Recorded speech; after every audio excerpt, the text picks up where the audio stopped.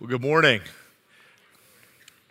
My name is Randy Friesen. I serve here as one of the elders and also serve with a team of great people who are facilitating mission training programs and long-term service around the world through MB Mission and another ministry called C2C. And those two ministries have come together recently to form a new global agency that's doing work locally, nationally, and globally all over the world with a new name called Multiply. And so this is a story that's been going on for quite a while. But seeing those pictures, those young people in Montreal, and what God did in their hearts just reminded me that it was 30 years ago this summer that the first youth mission training program happened, and close to 20,000 young people have been trained over the last 30 years through these training programs. And it's a ministry to assist the church to equip people to live on mission wherever they are. And I am so incredibly grateful for all the ways in which God is calling the church and mobilizing the church in new ways to be effective in His mission. A year ago, I started kind of pondering a story that I'd heard a few months before, and it's been alive within me and guiding me in many ways in some of the changes that we've been participating in as a mission. It's a story that comes from the climbing world, and it's from California. There was a young man a year and a half ago who did something that no one else has ever done. Took one of the most challenging climbing routes on Yosemite's El Capitan, a 3,000-foot face, and he took a route that the best climbing teams in the world had been doing in 4 days, give or take, and speed climbing, shaving 15, 20 minutes off each other's climb time. And he took that route and he reduced it from 4 days to 4 hours. 4 hours. No ropes, no pack, just straight up in time for breakfast. Doesn't have a death wish, really believes this is something that, he was called to do with his life. He loves free climbing. When I first heard that story, I thought, wow. And God began speaking to me about the challenges that I'm facing and we're facing in mission, reaching our culture, our nation with the gospel, and least reach places around the world. And I felt the Lord saying, think differently. Think differently. I want to give you different approaches to reduce problems from 4 days to 4 hours. Are you with me on this? Okay, now this is an invitation to think differently. We began a series 2 weeks ago called A Better Way. It's a series focused on the Sermon on the Mount, the constitution, Tim said, of the kingdom of God. And if I was to ask you, what would be one really radical, think differently component of the Sermon on the Mount? Just one. What would that be? Shout it out. Someone give me what's one significantly, think differently moment in that Sermon on the Mount. Blessed are the poor. Wow. Okay, another one. Love your neighbor. More specifically, right. That would be another level, right? Love your neighbor, and then take it to a whole nother level. Love your enemy. You heard it said, love your neighbor. You heard it said, I'm telling you, go deeper. I'm telling you to actually love those who want to take you out. Can you imagine if the church globally was living this? Can you imagine if our collective witness, not just our personal witness, our collective witness is we are a people who, when someone tries to take us out, we love them in return? Wouldn't that be a dramatically different story all over planet Earth? So there's lots of other great stuff in this Constitution we're going to unpack over the course of the next few weeks. But this is a call to think differently. So I'm going to focus on that response to our neighbor and our enemy here this morning by taking us back to a text from Isaiah chapter 2. It's a vision of the kingdom of God, which I believe Jesus fulfilled and is fulfilling through the church today. Isaiah chapter 2, 1-5. So this is what Isaiah, son of Amos, saw concerning Judah and Jerusalem. In the last days, the mountain of the Lord's temple will be established as chief among the mountains. It will be raised above the hills, and all nations will stream to it.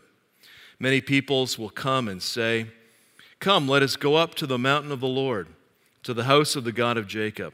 He will teach us his ways so that we may walk in his paths. The law will go out from Zion, the word of the Lord from Jerusalem. He will judge between the nations and settle disputes for many peoples. They will beat their swords into plowshares, their spears into pruning hooks. Nation will not take up sword against nation, nor will they train for war anymore. Come, O house of Jacob, let us walk in the light of the Lord." 4 images I want to just lift out of this text for us to think about as it relates to thinking differently. Maybe more specifically, living differently. First one is the temple, the mountain of the Lord's temple. What is this? What is this? Jesus said, you can destroy this temple, or I will destroy this temple, or this temple will be destroyed in 3 days, I'll raise it up again, right? What was he talking about when he said that? He was talking about his own body, right? His own body, which is the church. Which is the church. 1 Corinthians 3:16, don't you know that you yourselves are God's temple and that God's Spirit lives in you? The foundation of this temple, we know in 1 Corinthians 3:11, is Jesus. No one can lay any foundation other than the one already laid, which is Jesus Christ. Ephesians 3 says, in him the whole building is joined together and rises to become a holy temple in the Lord.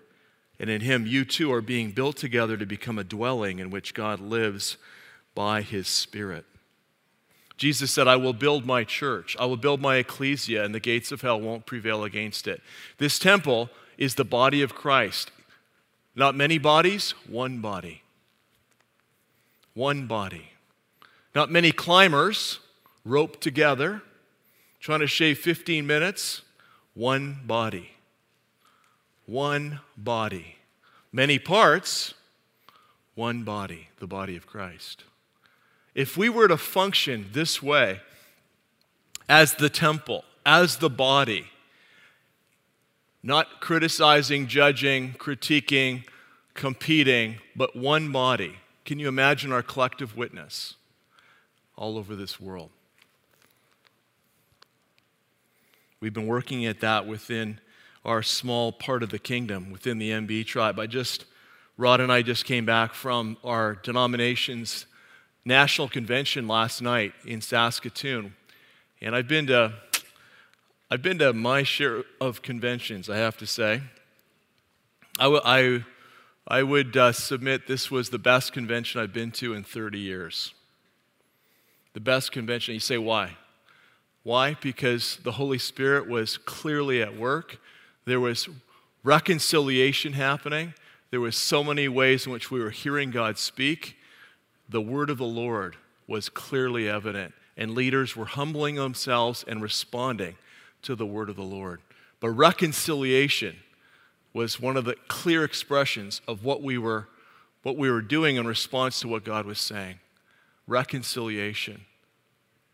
Sometimes we think peace is it is. It's a way in which we live with our enemies far away. But how about with our brothers and sisters in the body of Christ? Like, can we start here with this call to live this mandate of peace? Not just within our denominations and tribes, but think of those other parts of the body of Christ that we often, are not in relationship with and have so much to learn from and so much to give to. Our story as Multiply is of bringing different expressions of mission together to collectively witness to the power of the gospel, that Jesus transforms. That mission, as you heard on the video, isn't just a location somewhere far away, but it's a way of life. As Seb said, that we live right here, wherever we are, every day. Coming together under Christ's leadership as one body is what this temple is called to be. And it's called to be lifted up in such a way that the nations can see it and are drawn to this temple.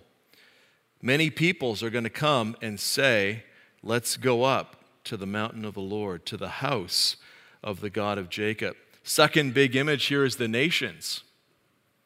The nations. They've always been on the heart of God. He made a covenant with Abraham, Isaac, and Jacob. He made a covenant with Israel, but it wasn't for them exclusively. It was that they would be a representation of what it means to live under his covenant and with his covenant ways, so that the nations would be drawn into a relationship with himself. God's heart is always that the nations would be reconciled to himself. And he uses his covenant people to communicate that message. But when the nations showed up in the temple, what did they see? This was an aniconic temple. There was no images. It was a big room. There's a couple of symbols. If you were given entrance to it, you knew there was candles in there, or a candelabra, a menorah. There was bread, table, but there's no images. There is a curtain, and there is the presence of a spiritual being. It's the presence of God in the temple that is our most powerful witness. And when we gather together, the nations should see a demonstration of God's presence in our midst. They should see the manifest presence of God. When they spend time with us as individual expressions of this temple, they should sense the presence of God. It's meant to be an attraction and something that actually pulls people into a curiosity. What is it that I see within your life? This temple was also a place where people learned ethics, and there was laws, over 600 of them. There was a way of living. There was prescribed ways that were meant to be lived out, not just individually, but collectively. So as we collectively live the ways of God, the nations should see that as a better way to live and choose to also go up the mountain of the Lord and say, yeah, we want to be also in covenant with him. So as we conform to the ways of this world, we lose that impact collectively as the temple of the Lord. So God's calling us to live his distinctive ways, which, as we think about what it means to make disciples of all nations, Christ's call to us in Matthew 28, what kind of disciples are we talking about? Sometimes we use that text almost like it's disconnected from the rest of the book of Matthew. The kind of disciples we're called to make are Matthew 5, 6, and 7 disciples, right? Those are the kind of disciples we're called to make of all nations. And so this is our mandate. Ephesians 2:14 says that Christ himself is our peace. He has made the two one and has destroyed the barrier, the dividing wall of hostility. His purpose was to create in himself one new man out of two, thus making peace, and in this one body to reconcile both of them to God through the cross. One body. No ropes, no packs, one body. There is a better way, and Jesus made it possible by reconciling us to himself, but also to each other. Jesus is God's peace plan. Jesus is God's peace plan. And the church, this temple, is God's peace vehicle.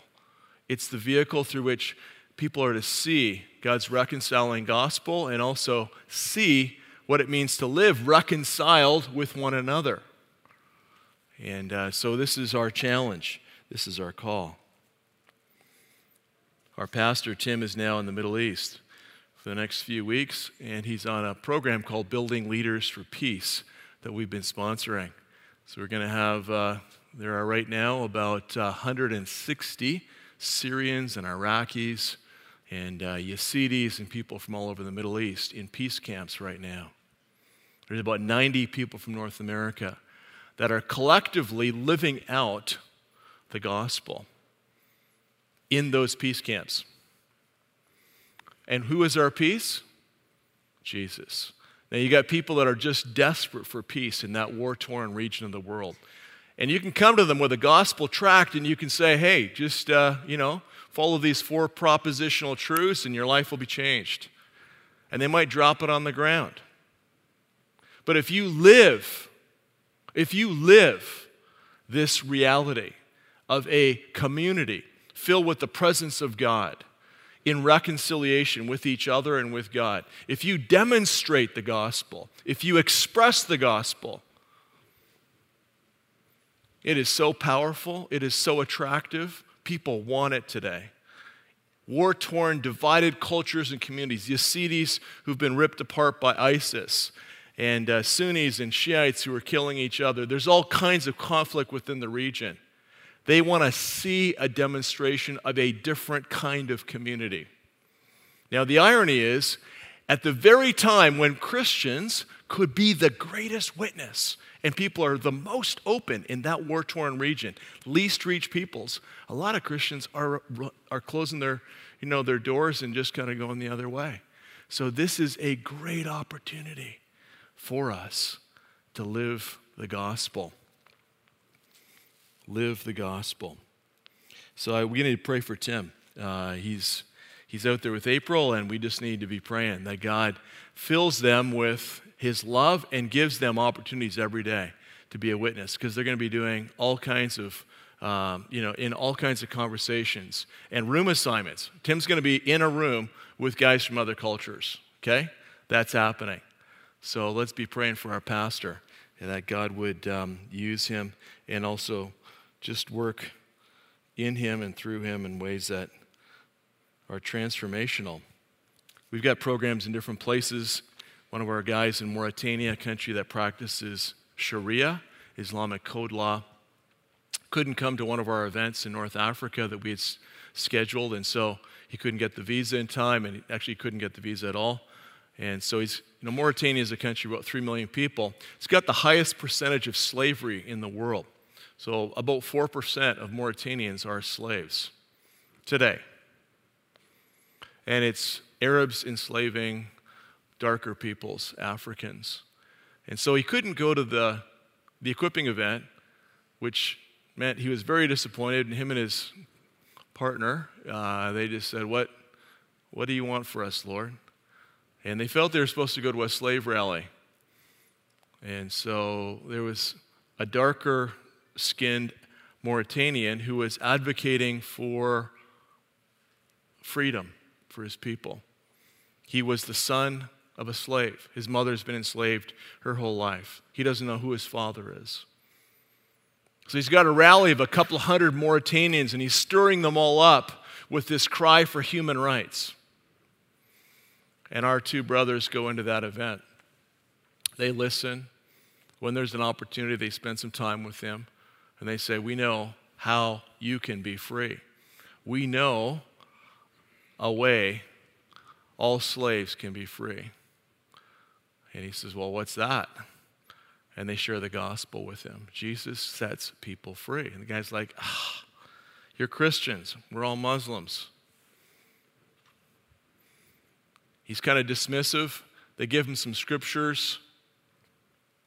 That night, he had a dream. And Jesus appeared to this guy and said, the UN won't help you. No NGOs are going to help you. I'm the only one who can set slaves free. Wow. He called them up the next day. He said, I got to talk to you. I got to talk to you right now. I had a dream last night. The person you told me about, Jesus, he spoke to me. How can I get to know him?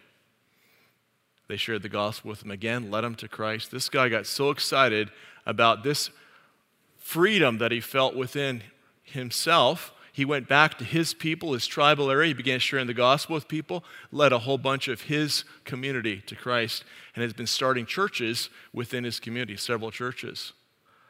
This is the reconciling work of the gospel, in reconciling people to themselves, to God, and to others. And you find out that you're able to actually live in peace. Peace starts right here. And then it goes from us to those around us. At 10:02, my alarms go off because Luke 10:2 says, "Ask the Lord of the harvest to send out laborers." So we've been practicing that for the last many years, calling the church to set their alarms for 10:02, and it's saying that's the best mobilization strategy to get workers out on the front line. So are you with me on that? 10:02? Can we do that? So, Father, I thank you that as the Lord of the harvest, you are calling people into the harvest fields. And it's right here in this community, and it's around the world. And so, Father, I'm asking that you would mobilize your people, the church, call us into our assignments, into our places of best contribution in your harvest. Use this church, continue to equip people here to live on mission with you, here and around the world. Thank you for the stories you've encouraged us with already this morning. In Jesus' name, amen. The video from New Guinea this morning that we witnessed is just one of countless expressions of what happens when the gospel enters a culture. People stop killing each other. They stop eating each other. Can we be straight up about this? This is the transforming power of the gospel. 600 years ago, those of you from Germanic background, Northern European background, this is what we were doing 800 years ago. We were the savages in Northern Europe. The Roman Empire was terrified of these Germanic tribes. We killed people. We drank blood. We did all these crazy things. Somebody had to repent. Somebody had to break all the demonic curses and start a new pattern of peace. Somebody in my bloodline did that. And it's changed countless generations after. This has yet to happen in some places in the world. This is what Jesus came to do. Set us free. So the third image is God's peace, swords into plowshares. It's an iconic image. There's a big statue outside the UN of a guy with a plowshare, and, I think it was funded by the Russians, but anyways, that was, it's right there on the Hudson River. On the other side, there's the Peace Park, and you've got Isaiah 2, verse 4, on this huge wall, right across from the United Nations in New York City. And these actual words are being repeated. But the world doesn't know what this means. It's aspirational. Peace is not simply the absence of conflict. It's the presence of shalom and God's presence in Jesus. It's the presence of peace, and his name is Jesus. Swords into plowshares. Instruments of violence into food production. Repurposing resources. In what ways does God want to do that here in our community, our society? I think of some of the places where people are still very conflicted. Burma, Myanmar, lots of people have been imprisoned there over the last 60, 70 years. The doors are slowly opening right now to the gospel. We've got a guy there leading our church planting work, and we've shared some stories before about him. He did a Christmas outreach a few years ago. The local monks attacked his generator. This is a remote valley, 8, 10 villages down the valley. He did a Christmas celebration, brought hundreds of people together, had a big sound system. The monks are quite violent there. They got hammers, shovels. They went at the generator and shut the thing down.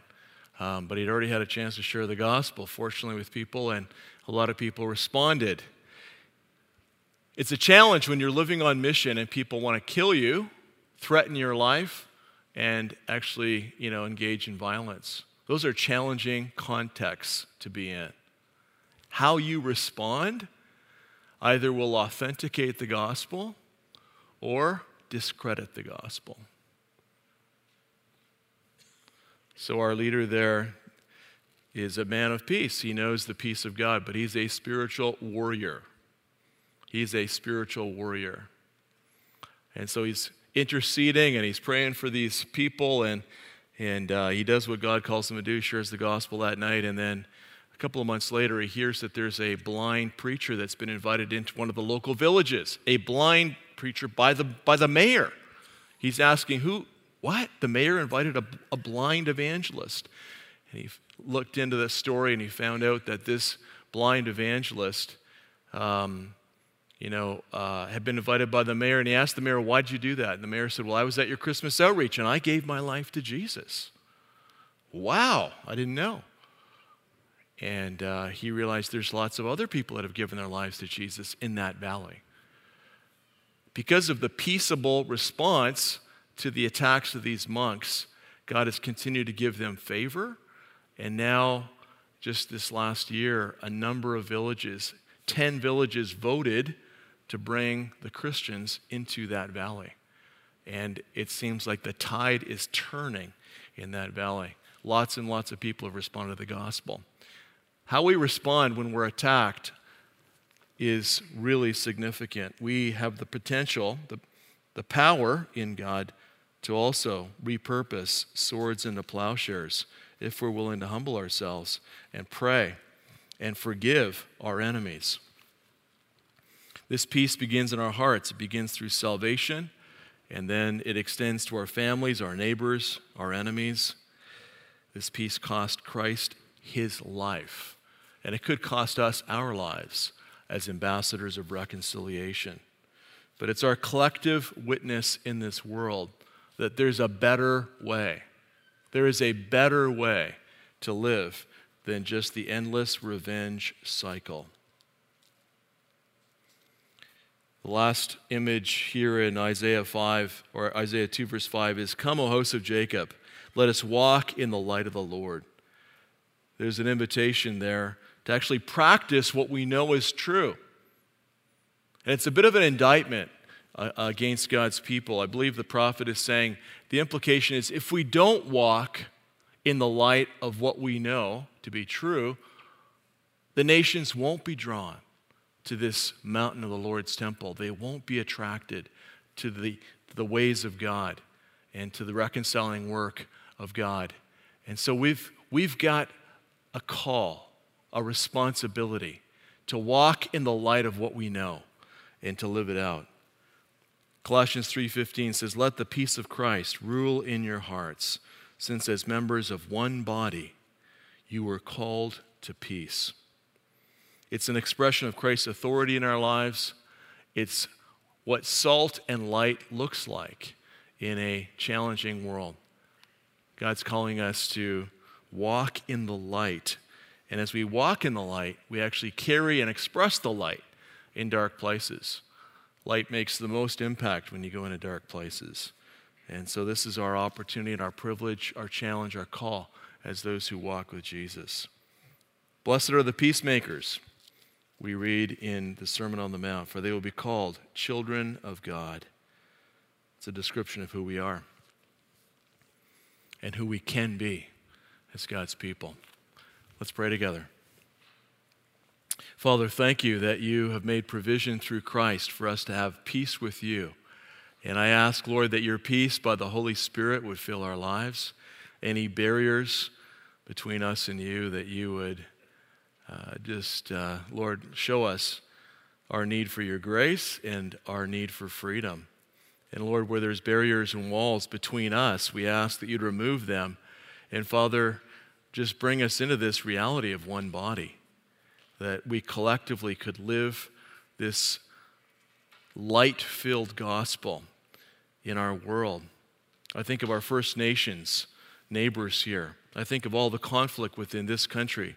We don't have to go further than just our First Nations community right next door.